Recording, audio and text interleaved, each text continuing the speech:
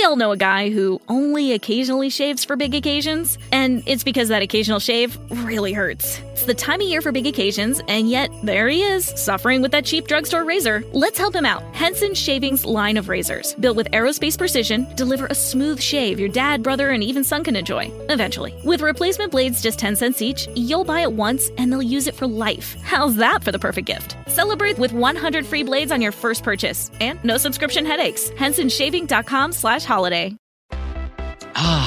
Feel the whoa with Listerine at BJ's. You can save $2.50 now on Listerine products like Total Care Anti-Cavity Fluoride Fresh Mint Mouthwash or Cool Mint Pocket Packs Fresh Breath Strips at your nearest BJ's location. Experience the feeling of a million germs zapped in seconds with Listerine. Discount available through December 24th. Save now, only at BJ's. You're about to experience a life-giving message from Bishop Kevin Foreman, pastor of Harvest Church. One church in global locations. To find out more about Bishop Foreman and Harvest Church, visit our website at www.harvestchurch.church. Your faithful giving is how we continue to bring life-giving messages like these to you. Give online, in our mobile app, or text the word giving to 59769. Remember to love God, love people, and love life. Taking sides, we're taking over. Together, it's right there at the bottom of the screen. Let's say it together, y'all. I am unconditionally loved by God, and at Harvest Church, I am in my year of acceleration, accelerated progress, accelerated faith. This year, all I do is win. In Jesus' name, Selah. I want you to go to this scripture with me, 1 Chronicles chapter 11. 1 Chronicles chapter 11. We started this new series on Sunday called Fall Forward, and we're going to take it another further tonight. These next few messages I'm going to be setting you up. We'll be, by this time next week, we'll be in a brand new spiritual year. 5778 will be over, and I don't know about you, but I'm excited about 5778 getting the heck up out of here. Not because it was bad, it was actually record-breaking. I'm just excited because 5778 was preparation, 5779 is manifestation. Which means all the stuff I've been preparing for, I'm getting ready to see it. All the stuff I've been preparing for, touch your neighbor and say, everything you've been preparing for, you're getting ready to see it. Yeah. All that seed you gave, and you're like, where's my harvest? It's on the other side of next Wednesday. I said it's on the other side of next Wednesday. 1 Chronicles chapter number 11, verse number 22. It says, Benaiah was the son of Jehoiada, the son of a valiant man from Kabzeel, who had done many deeds. Here's the problem we have in America right now, is that people want rewards for not doing nothing. They want a participation in an award. They want a I showed up award. They want I'm a millennial, so I'm owed some award. They want I'm a Gen X, so I want some award. I'm a baby boomer, so I want some award. Because I'm breathing, I'm owed something. Touch the neighbor and say, don't nobody owe you nothing. Say, including God. If he does nothing else, when he hung on that tree 2,000 years ago, what he did was sufficient. It's still there. What he did was sufficient. Touch your neighbor and say, if God does nothing else, what he's already done was sufficient. He says he had done many deeds. In other words, he got some stuff done. He had killed 2 lion-like heroes of Moab. He'd gone down. I love this part of the Bible. He also had gone down and killed a lion in the midst of a pit on a snowy day. If you've ever heard me teach on him before, you know I like Benaiah. He killed a lion in a pit on a snowy day. That's a bad boy. He was like, wait a minute. I don't care that it's in a pit. I don't care that it's cold. I don't care that you're a lion. You got my way, so I'm about to take you down. Verse 23, and he killed an Egyptian, a man of great height, 5 cubits tall. In the Egyptian's hand there was a spear like a weaver's beam. And he went down to him with a staff, wrested the spear out of the Egyptian's hand, and killed him with his own spear. Look at me. He took his enemy's weapon and then used what his enemy was trying to use against him. He used his enemy's weapon to kill his enemy. Let me tell you why some of you, God hasn't gotten rid of your enemy. It's because you've not yet taken their weapon. You've not yet taken the weapon of the things that have opposed you. And because you've not taken their weapon, God says they've got to still stand, because the thing you're going to take them down with is the thing they were using to try to take you down. You'll catch that in a minute. You'll catch that in a minute. Watch this. Verse 24. These things Benaiah, the son of Jehoiada, did. Look at this. And then he won a name. He didn't get a name just because he showed up.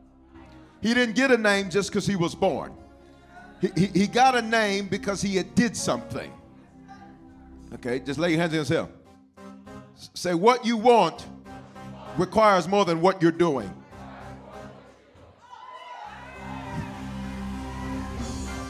Now this is a Wednesday, so I just figure I can cut through the sugar and get right to the point.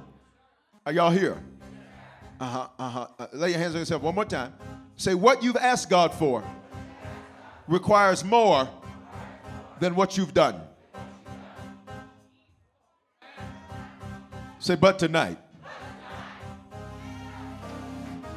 These things Benaiah the son of Jehoiada did, and then he won a name amongst three mighty men. Indeed, he was more honored than the 30, but he did not attain to the first three. And David appointed him over his guard. In other words, King David said, I can trust you. I'm going to put you over the people who guard me. In other words, he said, I'm going to give you the most important position in the kingdom. The most important position in the kingdom isn't even the king. It's the one that controls what the king gets. It's the person that controls what the king sees. Are you hearing what I'm saying? Now, say preparation is never wasted time. Now, to everybody who you've looked over a lot of stuff you've been through and you're like, I wasted time with this, I wasted time with that failed, that was a disappointment, that was a mistake, that was a mistake. You've been looking at it wrong. Nothing up to this point in your life has been wasted time. It has been, watch this, it has simply been seed that was sown. All right, you're not even hearing me. Say, nothing was wasted. It was just sown. In Jesus' name. Father, customize, tailor, make this word for us, your people tonight, that we will move and walk in those things that you have ordained. As we're in this new series tonight, we're going to go deeper and realize that the mistakes, disappointments, and failures we've seen, what they were really doing was preparing us. And preparation is never wasted time. It is just like rehearsal. It's just like practice. The preparation takes longer than the actual game itself, but the preparation ensures that when we get to the game, that we win the game. Tonight, thank you for redeeming the time that we thought we wasted in our minds. We were not wasting it. It was seed that was sown, and we thank you for it now. In Jesus' name, everybody shout hallelujah. You're going to be seated in the presence of the Lord. I want to teach this moment from this thought. Preparation is never wasted time. Say that. Y'all talk to me like an army. Say preparation is never wasted time. On Sunday, Wednesday night, we started this new life-giving message series called Fall Forward. It was aimed at learning from the Bible how to maximize failure, mistakes, and disappointments. All of us have had all three of those things, and if you've not had those things, that means you've not tried to do anything. All right, now, all of those words can be grouped together as falling, which metaphorically is failing. And here's what's clear throughout the Bible and in life. Many people never properly process failure. So rather than experience failure, they become failures. And we learned on Sunday that failure is defined as the state or condition of not meeting a desirable or intended objective. In other words, I was shooting for A, but I hit C, which means I failed. I was headed for 1, but I got to 7. That means I failed. I did not hit the entire objective or goal. And the reality is that we will all fail at something at some time. But there's a decision that we learn we have to make on Sunday, and that's to fall forward. And that's one of the benefits of being a Christian. See, when you don't know Jesus, when you fall, that might be all of the story. But when you know Jesus, when you fall, that's not all of the story. That's just the next chapter in the story. Why? Because Romans 8:28 says that he makes all things, even my failures, work together. Y'all not talking. He makes all things work together, even my mistakes. He makes all things work together, even my disappointments, for the good of them that love the Lord and are called according to his purpose, which means the good, the bad, and the ugly are all working together if I choose not to fall down, not to fall backward, but to fall forward. Say, I'm falling forward. Now, falling forward, there were three things I taught you on Sunday. First, it finds a way. In other words, you will find a way through the grief process that happens. Whenever you fail at something, it's a loss. Whenever you have a disappointment, it's a loss. And as human beings, we process loss through this psychological process called grief. Grief has 5 stages we learned on Sunday. And here's the trip. In one area of life, you can be good. In another area of life, you can be at stage 2 grief. In another area of life, you can be very angry. This is why when you talk to certain people about certain things, you see their emotions shift. It's because in certain areas, watch this, they're good, but in other areas, they're still grieving. In certain areas, they've conquered. In other areas, they feel like they are being conquered. This is the reason why you can never allow yourself to fall into the trap of stuffing everything in. Why, Bishop? Because when you try to stuff everything in and internalize everything, what you're going to do is you're going to self-destruct from the inside out. This is why the scripture says in James chapter 5 that if you will confess our trespasses one to another, that there'd be healing. What's the significance? Sometimes I just need to talk through what I'm going through, not even because, watch this, I need you to say anything back to me. Sometimes I just need to get it up out of me. It's kind of like, please forgive this analogy, but you'll understand it. It's kind of like being constipated. I don't need you to say nothing back. I just need you to receive. I wish y'all would catch it so I don't have to get any more graphic than that. Whenever you're constipated, naturally, you don't act the same. You don't treat people the same. You're irritated. You're agitated. You're irritable. And this is how many humans are. Their emotions are up and down and all around because they're so full of their failures, disappointments, and mistakes, and they've never talked about it with anybody. And because they've never talked about it with anybody, they pop, snap, crackle on anybody that shows up. Are y'all still here? Now, failing forward and falling forward finds a way through the process of grief. The second point I gave you on Sunday, I'm just telling you where we were on Sunday, and we're going to go to new stuff in a minute. Falling forward fuels success. In fact, the main ingredient to success is actually failure. And we called the roll on Sunday. We looked at all these different people naturally and all these different people in the scripture where their failures and their falling actually fuel their success. It's one of the main ingredients. Here's what we have to be careful not to do, is to have too much of that ingredient. There's some failures that were unavoidable. There's some failures that we step right into. Don't confuse it with God wanting me to go through that when you just decided to just do it, because you just was going to just go do it. Are y'all hearing what I'm saying? The third principle we learned on Sunday, again, get the message if you weren't down here, was that falling forward focuses you. And we talked about in the scripture how the scripture says in Ecclesiastes, ecclesia, written to the church, it says to church folk, it says that through wisdom comes success, but that wisdom comes by grief. In other words, the things that give me grief are the things that actually give me grace. What's grace? It's a supernatural empowerment to make easy what's hard for others. It is the ability now for me to go through hell and come back licking an ice cream cone and not look like what I've been through. Can we just pause for the cause for one moment on this Wednesday night? And would you just shake your neighbor's arm like you're going to shake it off and say that grief actually gave you grace? That's what it did. Yeah. When they lied on you, it actually graced you to say, you know what? I'm still living after a lie. When they betrayed you, you're still living after betrayal. What they did to you actually gave you grace to realize there's life after this. In 1 Chronicles 11, there's a man named Benaiah. I like Benaiah a whole lot because in his story, it's summarized in just a few verses, but there's so much meat in those few verses, and I like his story. And so in 1 Chronicles chapter 11, there's this man named Benaiah, and Benaiah's name means this in Hebrew. That's the language of our Old Testament. And I encourage you, if you never heard me preach about the importance of names, that you go find out what your name means. Because every time somebody calls your name, they are actually saying more than your name. They are prophesying something to you. To prophesy means to foretell and foretell. In other words, it means I'm telling you what's going to happen, and watch this, simultaneously I'm speaking what's going to happen into existence. I'll say it again. Foretell and foretell. See, foretell is like I can tell you what's going to happen. Foretell is I'm bringing forth what will happen because I said it. In other words, prophecy is self-fulfilling. Because I said it, it will be, but it'll be because I said it. So then every time somebody says your name, that's what you shall be, and that's what you shall be because that's what they said. Did you get it? Now touch your neighbor. Just talk to him real quick like you're from the hood. Just say, what's your name, here? No, y'all didn't say it like I said it. No, not is. I heard S's. I heard S's. So what's your name? Ill. What's your name? Ill. Now. His name literally in Hebrew means this: whom God builds up. Whom God builds up. That's the first definition. But Benaiah has two definitions. Here's the second definition: son. There's a lot in his name that's implied. Benaiah wasn't immature. He was a son. There are 4 levels of spiritual maturity to which one can attain. And every level of spiritual maturity doesn't come with a title, it comes with maturity.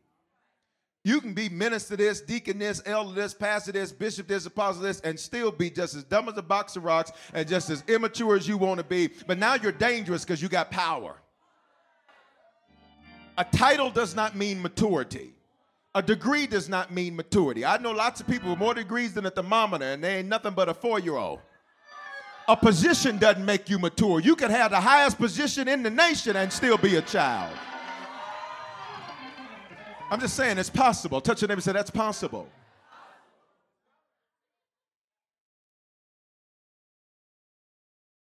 It's possible. You can be the king and still be a child. When it says son, it's implying something. 4 levels of spiritual maturity. Let's figure out where you're at. The first level is multitude. Multitude people come to God and the church for what they can get. When Jesus was healing folk, the crowds were big.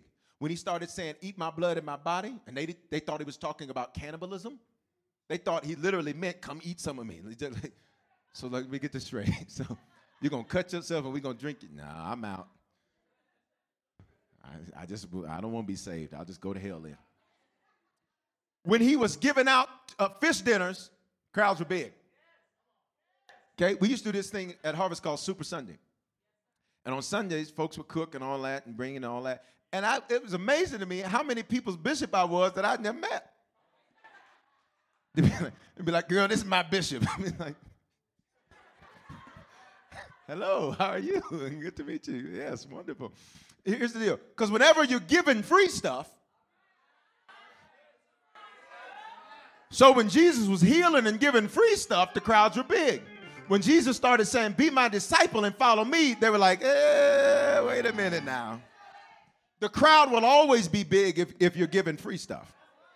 For many of you, you don't have friends, you have freeloaders. They both start with F. They both start with F. They both start with F. You pay for lunch and they count on it. Stop paying. Multitude, they come for what they can get. There's always a crowd when there's something free. There's always a crowd, watch this, if you're uniting around a common enemy that takes the blame off of me. So even in America, you can see where crowds will gather around common things that take the blame off me, and let's blame these people or those people or them or that. Let's blame them and let's do this and do that because that's fun, because it ain't my fault, it's their fault that my life is the way it is. That's multitude people. There's the second level of maturity. Say second level. The second level, y'all like an army tonight. See, I haven't preached to y'all like this. This is good. Second level of maturity is sheep. Spiritual maturity we're talking about. Sheep. In the scripture, a pastor and those he leads, a pastor and his people, Jesus and his church, that relationship is referred to as a shepherd and sheep. The parallel there is very interesting because sheep do not see very well. In fact, in the natural, sheep are virtually blind. Bah! Got it? They have to rely, whenever one set of senses is diminished, the others have to pick up to carry the slack. So they have a heightened sense. Somebody say heightened. They have a heightened sense, watch this, because they do not hear or see very well. They have a heightened sense of hearing. So the scripture says, a sheep know the voice of their shepherd, and a stranger they won't follow. Okay, now check this out. This sometimes even happens in church, because people will say, well, I know what Bishop would sound like, but you don't sound like him, which is why I have such a tough time following you. So you may be the up line, but you don't match the front line, so I don't know. So,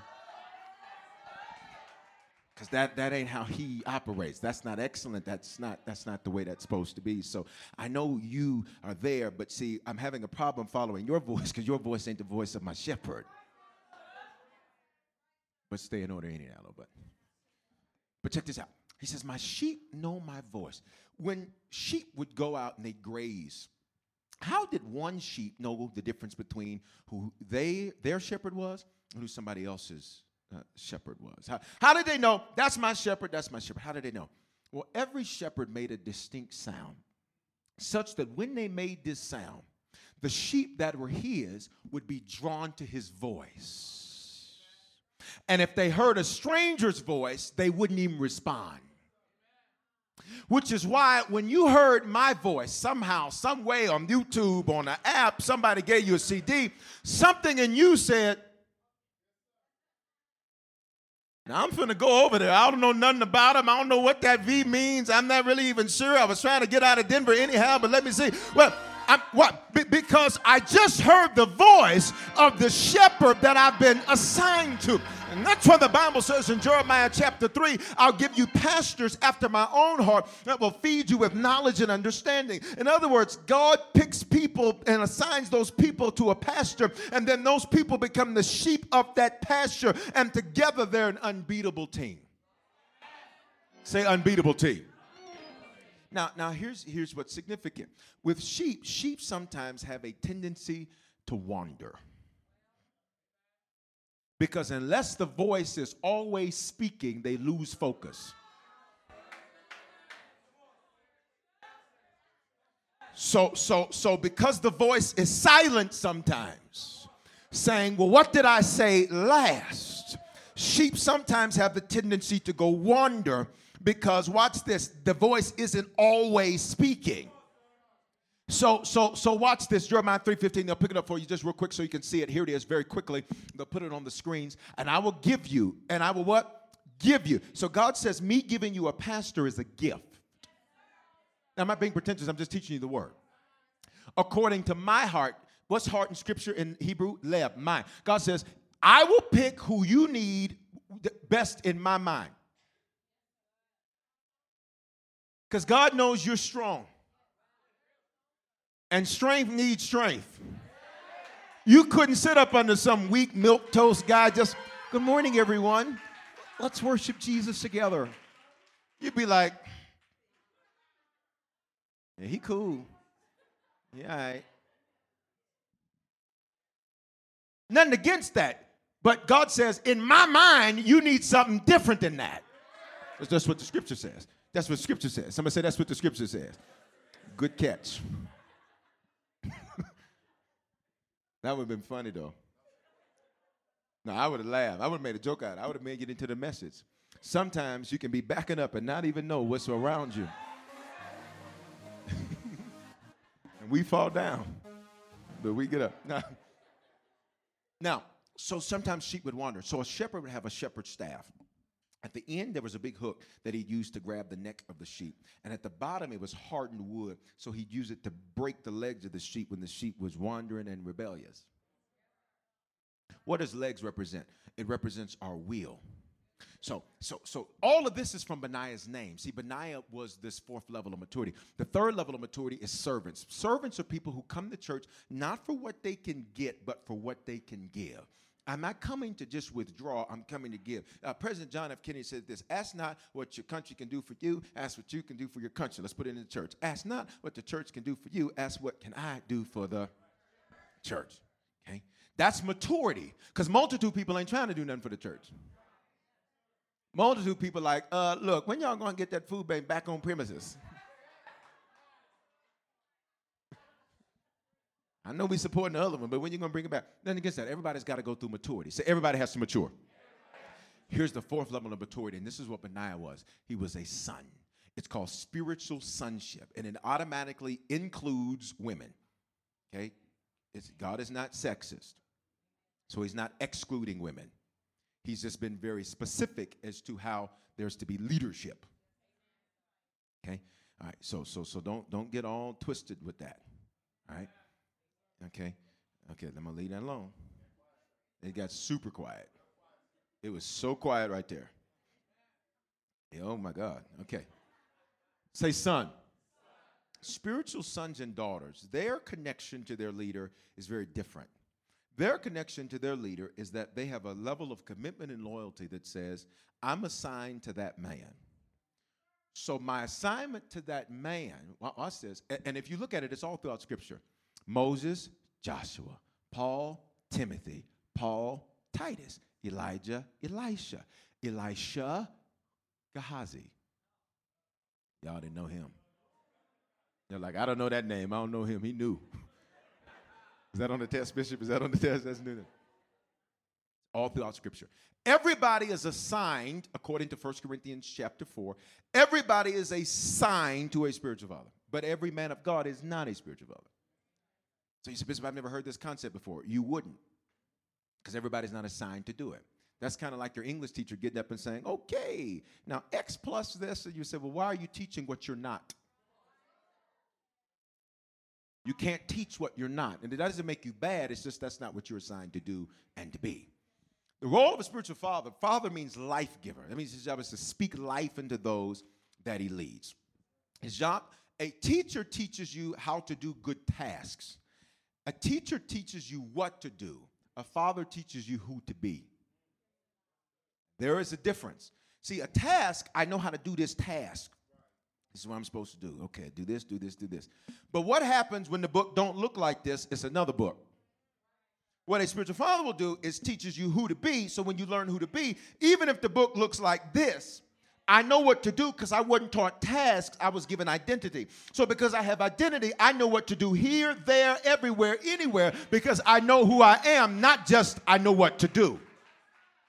Now, those are the 4 levels of maturity in the Scripture. What was Benaiah? A son, which means he went through a process of maturity. So just all of that is from his name. He went through a process of maturity. And here's the deal. Everybody has to mature, and you will do it voluntarily or involuntarily. Now, let me go ahead and deal with some of the questions that might have popped in your head. Well, Bishop, I don't know about that. We're all children of God. That's not in the Bible. We're all his creation. We're not all his children. The Scripture says, as many are led by the Spirit of God, these are the sons of God, which means, watch this, if you do your own thing, you are not his child, you are his creation. There's an opportunity to be his child. But the Scripture makes it very clear. Here's another question that sometimes comes to people's mind. Well, Bishop, what does all of that really mean practically? Well, see, it's kind of with the process of maturity. When you know what to do, you know what to do. In other words, there are certain things I don't have to be specifically told A, B, C, because I know who I am, so it becomes very clear what to do. Let me give you an example. Ladies, there are certain things that in your preparation process, that 4-hour process in the morning, I'm just giving you a hard time. There are certain things you didn't see your mother do. There are certain things she didn't say, do it like this. There are certain things, maybe you didn't have a mother, whatever your situation is. There are certain things that were not there. There are certain things that when you understood what you were and who you were, it came out of you naturally what to do. Are you hearing what I'm saying? So check this out. One of the things, when I was coming up in church, one of the things I was never taught about was the importance of honor. Never taught the importance of it. And I just always, though, innately had this thing in me that said, well, like, why is it so sloppy? Like, where's honor? But I'd never been taught that. But because I was son, I knew that there was something different and higher that needed to be done. Benaiah was the highest level of spiritual maturity. All of that from his name. Now, that was the majority of the message. Say he was mature. Also, watch this, he was bold. Benaiah wasn't waiting on something. God has not called you to sit back and wait passively. He's called for you and I to be bold. Say bold. These are things that sons are. He was relevant. A relevant individual knows, watch this, how to follow and how to lead. See, Benaiah was subject to David, but when David said, boom, it's your ball, he knew how to call the shots. All right? Say he was wise. His wisdom gave him a position of great power and tenure. He lasted. The real test of your effectiveness is not getting promoted, it's keeping promotion. The real test of your effectiveness isn't getting a breakthrough, it's maintaining a breakthrough. I wish I had some folk in here where you would look back over your life and say, there was some stuff I got, but my actions didn't allow me to keep. Well, here's the good news. That was then. This is now. If God still got breath in your body, God says you got another opportunity and another chance. Say he was bold, relevant, wise. He was a son. He wasn't coming to David to get something from David. He said, David, as long as you live, sir, where you at, that's where I'm at. Where you go, that's where I go. He says, I'm not a multitude, David, trying to get something from you. I'm not a sheep where you got to keep talking or I'm going to leave. I'm not a sheep where I got to have all this one-on-one time or I'm out of here. And I'm not a servant where I'm coming to give something. I've matured to the highest level of spiritual maturity, David, which says I am connected, I'm committed, I'm loyal, and let's do this thing. Let's rule, reign, conquer, and subdue. Somebody say he was a son. So when he was a son, that made him bold. Some people wonder why you struggle with insecurity. It's because you're not mature. You're a multitude, so you're insecure because amongst the multitude, you don't see your difference. But if you'd mature to a sheep, servant, son, it makes you bold. It makes you relevant. It makes you wise. And here's the last thing he was prepared. Say prepared. See, because he was a son, that made him prepared. And preparation doesn't mean experience. Check this out. If you always have experience, then you've already been where you're going. Benaiah was not experienced, he was prepared. And I'm ready to tell you, the person sitting in your seat, they may not have experienced for their next, but they are prepared for their next. All right, just lay your hands on yourself. Say, I may not have experience for next, but I'm prepared for next. See, watch this. The scripture says in 1 Corinthians 11 that he killed 2 lion-like heroes of Moab. Moab means from the father. Here's what that means. Benaiah took down 2 generational curses, check this out, that were huge. They were lion-like heroes of Moab. I need you to catch it. Moab means from the father. What is it implying in the scripture? These were generational things that were passed down generation to generation to generation. And Benaiah had to look at them head on and take down what took down his daddy. And take down what took down his mama. And take down what took down the generations that came before them. I'm going to tell you, when you mature to spiritual sonship, you're going to be able to look at some stuff that took down everybody else in your bloodline and start beating it down and saying, you may have got my daddy, you may have got my mama, but you will not get me. He killed 2 lion-like heroes of Moab. Now check this out. These were prepared for him. See, if it was, say, lion-like heroes of Moab. Now check this out. Moab, from the father, generational curses. Scripture says, and the sins of the fathers will be passed down to the 3rd and 4th generations, visiting the iniquity. Say visiting. The word visiting in Scripture, it actually means to pastor, to lead. So here's how generational curse works. If you've never heard it, let me just give you here's the skinny on it real fast, all right? Ready? Here's how it works. It got everybody else in your bloodline, it's coming for you. The way it got them is because it became their pastor. That's why some of them wouldn't go to church. They had a pastor. It was called a curse. So it pastored them. It led them. And so watch this. And a curse is an empowerment to fail. See, here's how a curse works. It doesn't matter how you pray. It doesn't matter how you give. It doesn't matter. None of that matters, because a curse will find a way to fail. Hey, look at somebody where everything they need is set in front of them, and they still find a way. The best relationship they could ever possibly have is like, boop, and they just find a way to just. The best job opportunity they could ever have is set right in front of them, and they find a way to make the company. The company broke every rule to keep them. Y'all don't want to talk to me. Okay. Say that's a curse. Benaiah faced 2 lion-like curses. Why does it say lion-like? Why does it say lion-like? Because they roar. And if the roar doesn't scare you, they bite. And the goal of the bite is to puncture you so that you bleed to death. And then they devour you. Roar. he killed 2. Say 2. What 2 generational things? You could have had a great mom, great dad, praise God for it. That doesn't mean they weren't cursed. You just associate curse with everything being bad. Doesn't mean everything being bad. So you could have great family fun times, but everybody be cursed financially. So everybody at the party dancing on credit.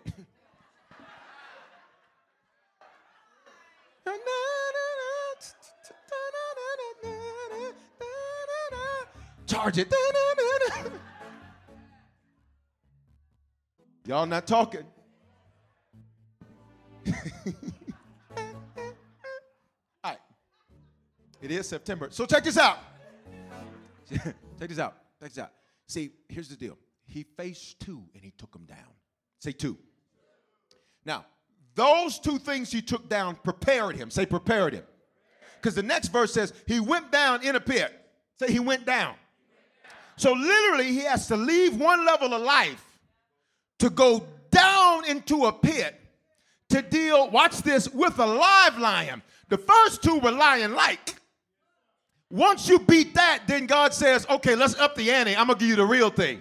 Some of you are complaining that your battles increase, not realizing it was actually a compliment from God. God was saying, you beat the lion-like thing. Let me give you the real thing. Because you're better than you know. You're stronger than you think. Lay your hands on yourself and say, I'm a winner. He went down into a pit. I got to finish. With a lion. That was a live lion this time on a snowy day. I taught a whole series of messages about this because snow in Hebrew has a lot of deep meanings. It has a lot of deep meanings. I taught it. You can go get it on YouTube or our app and all that. But check this out. Which prepared him. So he goes down. After he beats the 2 lion-like heroes, I'm thinking, he's probably thinking, this is good, life is good, I'm done. Then God is like, nope, here's the next step in your preparation. Now you got to go down. Doom, da, doom, doom, doom, da, doom.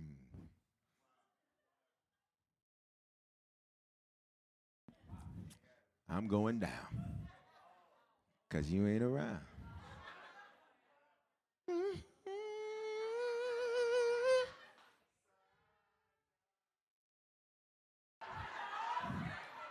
All right, come on, church.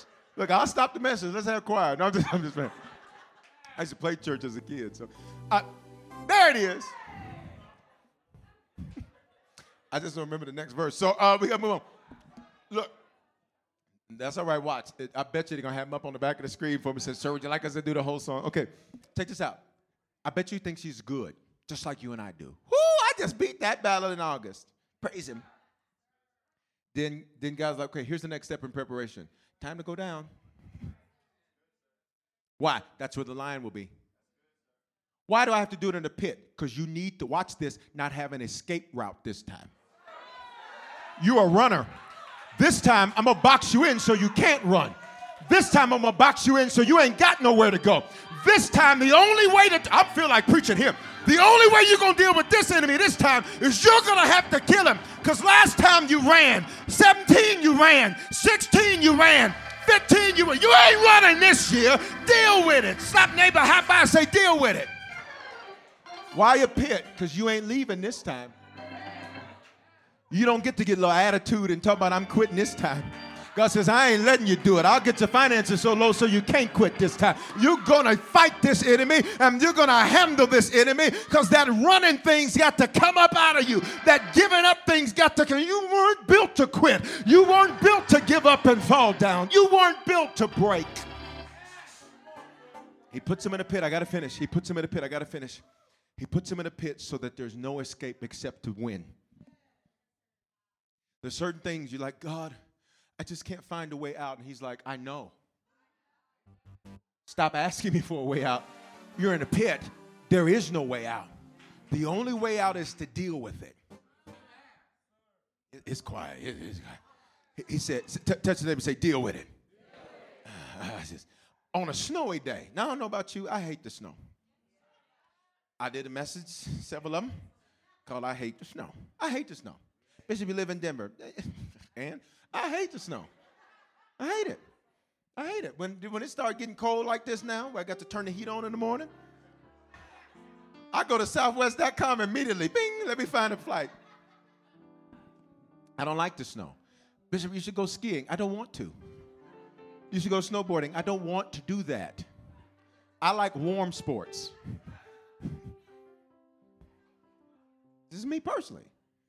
You know, just me. He's in the pit with a lion on a snowy day. It's cold. Yeah, knows when you cold, your hands. He know that one though. He know that one. Your hands are, you trying to get in the house. And you're like, can we hurry up? What does that tell us? In the pit, he was growing impatient. All of that. Say, in a pit with a lion on a snowy day. But that prepared him, because what did he do next? Then he killed a giant Egyptian with his own spear. So he kills 2 generational curses, like your neighbor's about to before Wednesday. You didn't beat a whole lot, but there's 2 more. For some of you, it's debt. You're going to take the head off of that. For some of you, it's lack. You're taking the head off of that. For some of you, it's discouragement and depression. You're about to take the head off. Here it is. Here it is. I got to finish. So then he wins. Then he goes down. Doom, doom, doom, doom, doom. He goes down. When he goes down, he's in a pit with a lion on a snowy day. Then after being in the pit with a lion on a snowy day, then he comes up, and now there's this big old Egyptian. Egypt in Scripture means narrow, confined, limited. So the Bible says, put that verse up. I don't know if I'll be able to finish the message. I think he got the spear out of the Egyptian's hand and killed him with his own spear. Now I think this might have to be I might have to close it right through here, but there's this movie I like called What's Love Got to Do with It? I like it because I like how Anime won. Didn't she win? There's this scene in the limo. And in the back of the limo, Ike was according to the movie, was a womanizer and a drug user and a cheater and a liar, a cheat, and a steal, everything. He's just everything you can think of as this bad man. According to the movie, that's what he was. And so Anime is in the back of the limo. And so in the back of the limo, he starts talking rough, and Anime says, "I'm not in the mood, Ike." Whenever the first finger comes out, you know it's about to be something. It's about to be something. She said, "I'm not in the mood, Ike." You ain't in the mood. He in the movie, he slaps her, takes his cowboy boot off, and thinks he gonna beat her with the boot. Anime said, "I killed 2 lion-like heroes from Moab. I've been in a pit with a lion on a snowy day. This limo is not gonna happen like this here." In the limo, for the first time, according to the movie, she fights back. So much so while they're driving down, Sunset Boulevard, wherever they're driving in LA, they're driving down, and when they're driving down in the scene of the movie, Ike is hollering out the limo. I don't think you understand what happens. In the middle of being attacked, Benaiah says, no.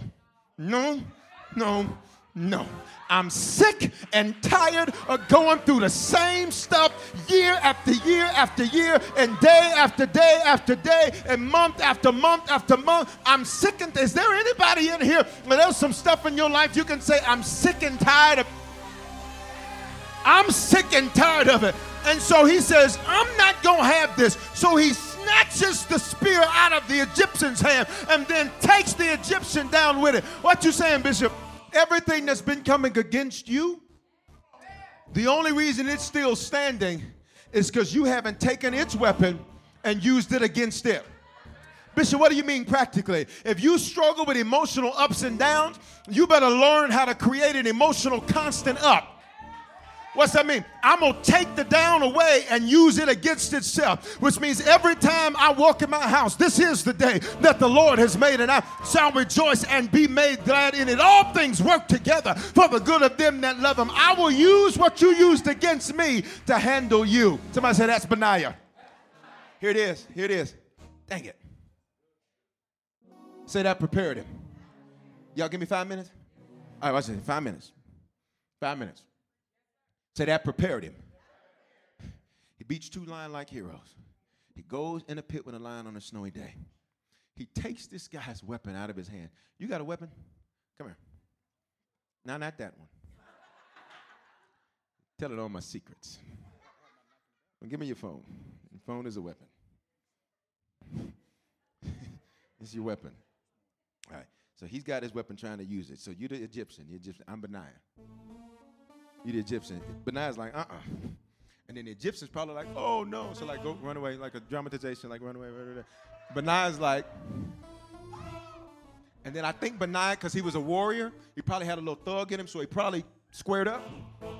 No, I'm saying, then he probably like got him, like every way he could get him. And when he was down on the floor, Benaiah just went. Benaiah's all bloody. And then he's like, I told you not to mess with me. You thought it was going to be a bad day for me. If you get bad news, you need to say, you thought this was going to be a bad day for me. I tell you what, I'm going to praise God like I ain't never praised him before. And I'm going to turn this thing. Say it prepared him. Here's what it prepared him for. Number 4, he became the highest ranking military person. He became the guy who commanded David's guard. The guys that looked after David, he became the highest guy. Now, say preparation got him there. Benaiah became great because he was willing to pay the price for greatness. Listen to me. We're all built with a desire for greatness. We know this because of the feeling we experience called frustration. Frustration occurs when your yearning for greatness is stunted by a particular circumstance. Frustration is an indication that there's greatness in you. And hear me, my job as your pastor is to bring out the best in you regardless of what levels of spiritual maturity you have through challenging you through the messages. I am sent here to this region by God to raise up an army of greatness, not foolishness. And I will not apologize for not being some weak, passive man that accepts and tolerates anything and everything.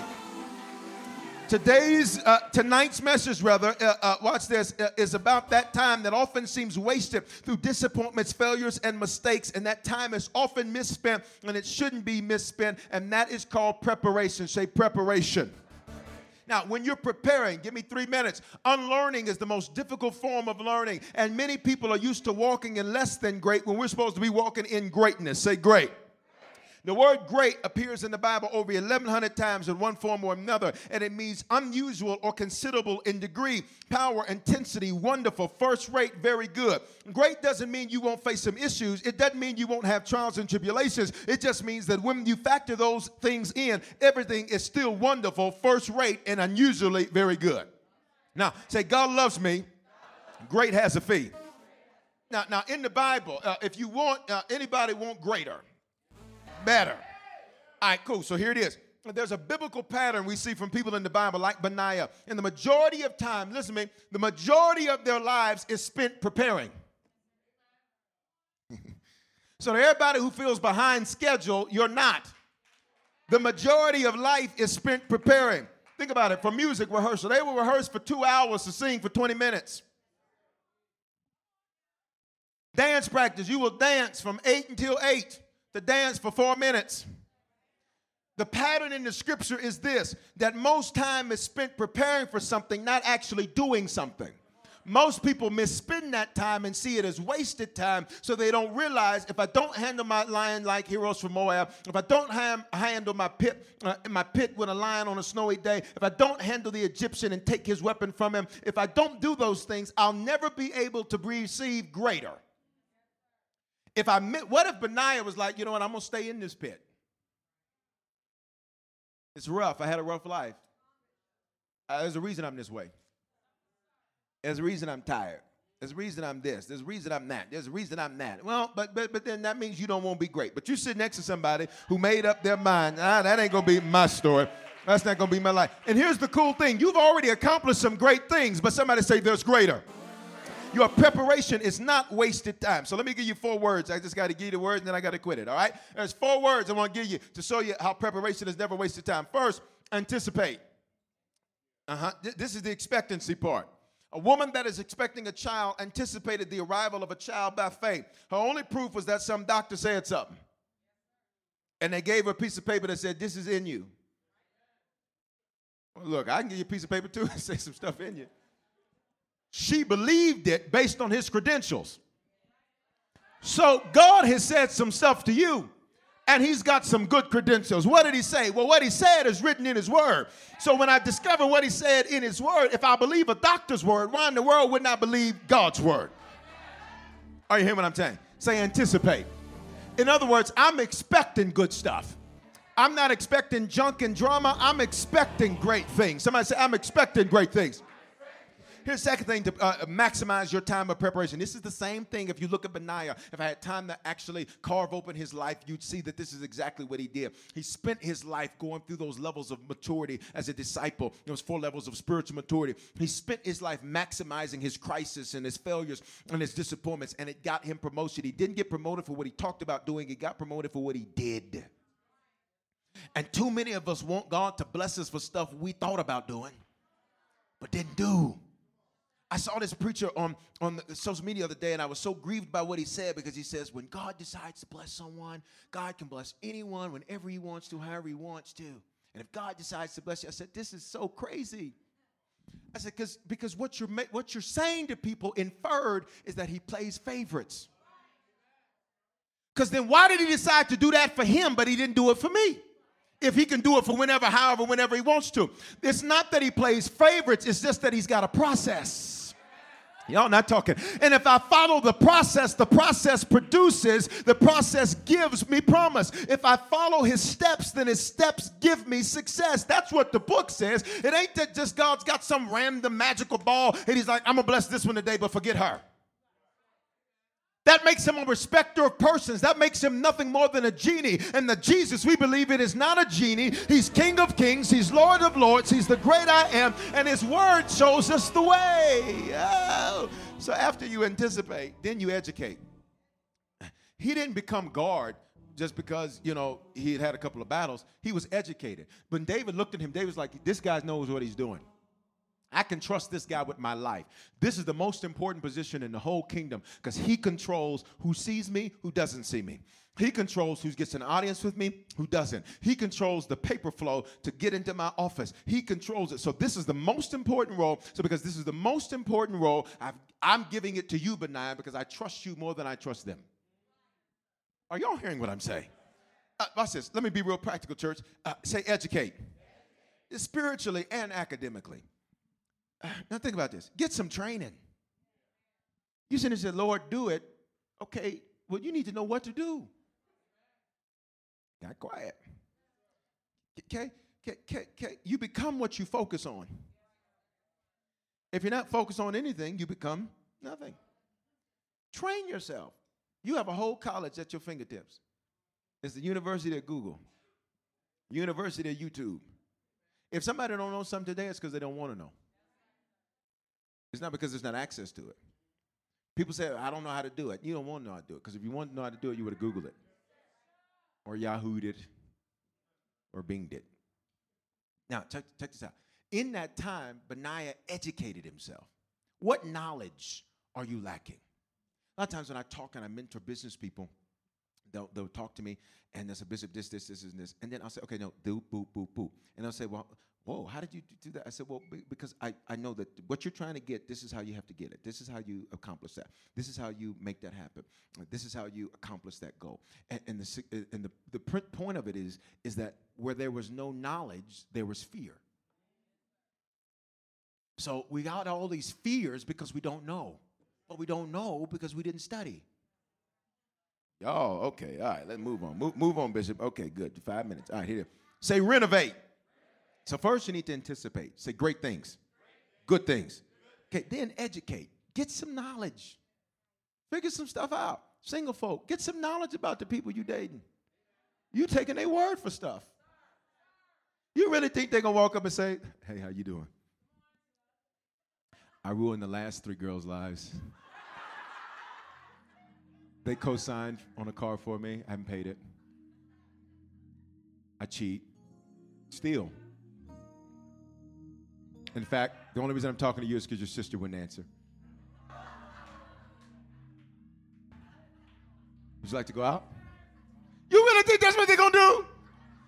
Okay, and then, because I already know the lady's like, tell it, Bishop. I'm an equal opportunity rebuker. Hey.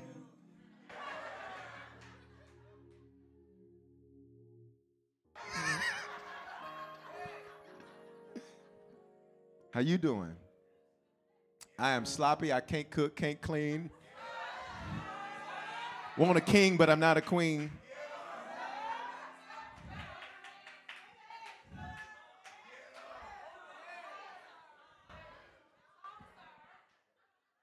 And you look like you got a little money, so what I was hoping is we could mess around and have a child, and then I'd be set for the rest of my life. Equal opportunity rebuke. Praise him. You really think they're going to do that? Do some research. It's quiet in the church, y'all. Y'all got quiet. Listen to how they talk about people from their past. If they're very negative and not self-reflective or corrective, oh, you're next. I can't stand them. What they did to me, I hope that this is that. That's why I'm looking for something new. I'm looking for a fresh opportunity because I can't stand them. What they did, I just can't stand them. They did me dirty. They did me dirty. What you do? I didn't do nothing. I didn't do nothing. I was a good man, good Christian man, and I. All right. Go on and schedule the session now. Let's move on. Say renovate. Sometimes the greatest enemy is the inner me. We got to create routines that win in our life. I used to have a drinking problem. I drank 2 Starbucks a day. See how quiet it got? I had to move it real fast because the church got quiet like, but that ain't none of my business. You see how your church folk do? Let me be very clear. Starbucks. Let me be very clear. And wasn't no Starbucks and nothing. Well, just because it got so quiet in here, I thought y'all was going to leave to about, that's why you got to stay prayed up, because sometimes the bishop will be, don't play me, I'm not the one. I am Benaiah, I promise you. I promise you. That's a fight you don't want. I'm just joking. Now, I used to drink 2 Starbucks a day. And one year, which is loaded with a bunch of sugar. It wasn't a winning routine, so I had to change it so I could change my health. I went to the doctor one year, and doctor, I had gained 15 pounds. And the doctor said, well, what you been doing? I said, nothing. I said, I've been eating the same way I've been eating. She said, this was pre-slim, this was years ago. And she says, well, what are you drinking? I said, I don't drink. I'm a man of God. I said, so I don't even like your inference. She said, well, do you drink coffee? I said, oh, sure. She says, well, how many do you have? I said, well, a hot one in the morning and iced one in the evening. I like them to put it in a Venti cup, but I want a tall drink so I can get extra whipped cream. Only 2 of those a day, though. She says, well, do you know how many calories you're having? I said, nah, I never stopped check. She said, well, you are having way too much. I said, so all of that? I said, it wasn't a steak, huh? She said, no, it was that. Say winning routines. You can't just modify behavior without changing your routine. Routines are revealers of self-discipline. So you can choose one of 2 things. Either you choose the pain of discipline, which comes with sacrifice and growth, or the pain of regret, which comes from taking the easy road and missing opportunities. Benaiah had to create winning routines. You don't beat a lion. Think about it. A lion in a pit on a snowy day. Okay, so this is the lion. All right? This is Benaiah. You're not going to beat him and you're not in shape. You're not going to beat him and you're not sharp mentally. Because he's going to come at you and you're going to have to imagine. And we don't know how big the pit was, but we know it was a pit. So this is going to be one-to-one combat with an animal who's built to kill. So you can't come with your B game. You got to come with your A game. Okay, so first is anticipate. What's the second one? Educate. Third one? Renovate. Got to change your routine. Here's the last one. Cultivate. Say cultivate. So here's this. Here it is. Real simple. You got to cultivate. Cultivate means nurture. You got to nurture. Say nurture. You got to nurture what it is that you have. Sometimes you complain that you're buried. You're not buried. You're planted. And you got to nurture where you're at. Sometimes we're looking at what everybody else has, but we're not nurturing what we have. We're looking at everybody else's grass, and our grass hadn't been watered in weeks. Yeah, okay, y'all done. And I'm getting ready to close. Sometimes we complain about what we have, but we've not maximized it. Sometimes we complain about what's going on, but we've not maximized it. Here's my challenge to you tonight. Look at everything you've gone through as preparation, but now maximize the preparation. Say, maximize it. Maximize that preparation, anticipate, educate, renovate, and then cultivate. Realize that if God allowed you to go through it, there's something good He wants you to get out of it. And so rather than cursing it, look back at it and say, thank you. That made me better. That made me wiser. That made me smarter. It taught me not to do it that way. It taught me not to trust people like that. It taught me to trust people like this. It taught me not to do that. It taught me not to do this. There are certain decisions. I think there's some people in here where you've been through enough hell where there's certain decisions. I'm closing the book now. There's certain decisions where you watch this. You're like, Bishop, I pray about everything, but there are certain things that my wisdom taught me. I don't even need to pray about that because wisdom already showed me what not to do. I don't need to pray about friends, whether or not they need to be my friend if I found out they're a liar. Because once I discovered they were a liar, that was all the information. Wisdom taught me that. I took my preparation, and my preparation wasn't wasted time. Say, preparation wasn't wasted. I'm going to tell somebody, maybe you're in your 60s. Well, baby, you're about to live your best life. Maybe in your 70s, you're about to live your best life. Maybe you're in your 50s, you're going to live your best life. Maybe you're in your 40s, but you're still going to live your best life. Maybe in your 30s, you're still going to live your best life. Maybe in your 20s, you're still going to live your best life. Maybe you ain't quite got that far yet. You're still in middle school, high school. You can still live your best life. Why? Preparation is not a waste of time. Somebody say it's not a waste of time. Everything you've been through was designed to get you ready. What would have happened if Tiger Woods never prepared? I don't know a lot about golf. I just know he wins. He said, Bishop, you like golfing? I like driving the cart.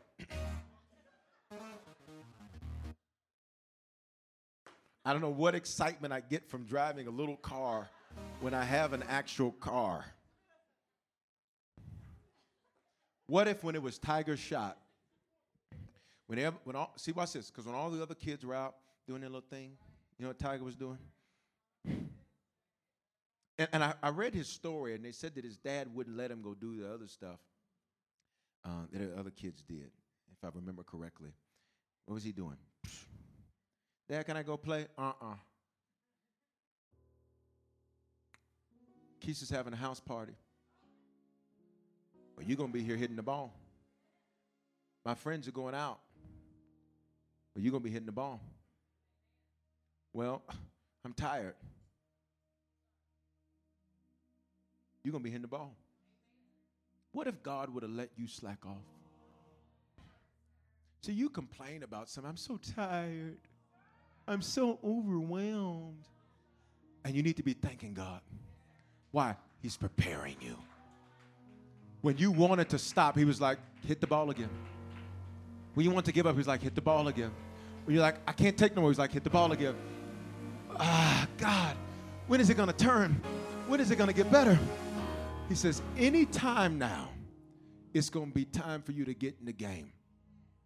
I needed to finish this message because this is the last Wednesday of this spiritual year.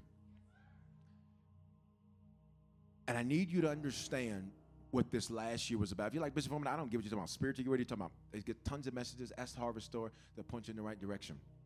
For the Hebrew feasts and years and all that. Say 7 days left. There's 7 days left in a year of preparation. Getting ready. Hitting the ball. Hitting the ball. Hitting the ball. And not even in a game yet. I'm just... Lord, why is nothing working? Because you're in practice mode, and in practice mode, it doesn't work all the way. I'm getting ready. I'm getting prepared. I'm getting ready. I'm getting prepared. I'm getting ready. I'm getting prepared. I'm getting ready and getting prepared. And next Wednesday, we will step into 5779. Where the game shifts. Say the game shifts. The game shifts from practice mode into game mode. All your preparation was not wasted time.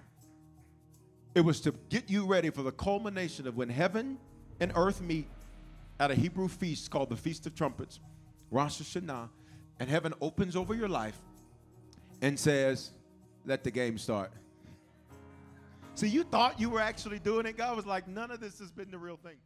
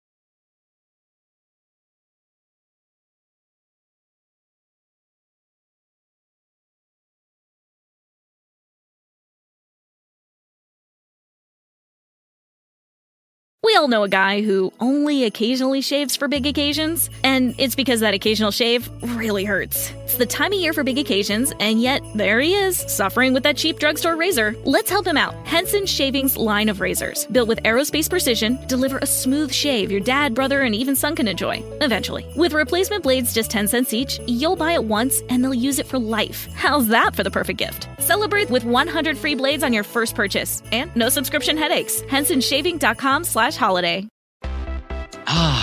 Feel the whoa with Listerine at BJ's. You can save $2.50 now on Listerine products like Total Care Anti-Cavity Fluoride Fresh Mint Mouthwash or Cool Mint Pocket Packs Fresh Breath Strips at your nearest BJ's location. Experience the feeling of a million germs zapped in seconds with Listerine. Discount available through December 24th. Save now only at BJ's.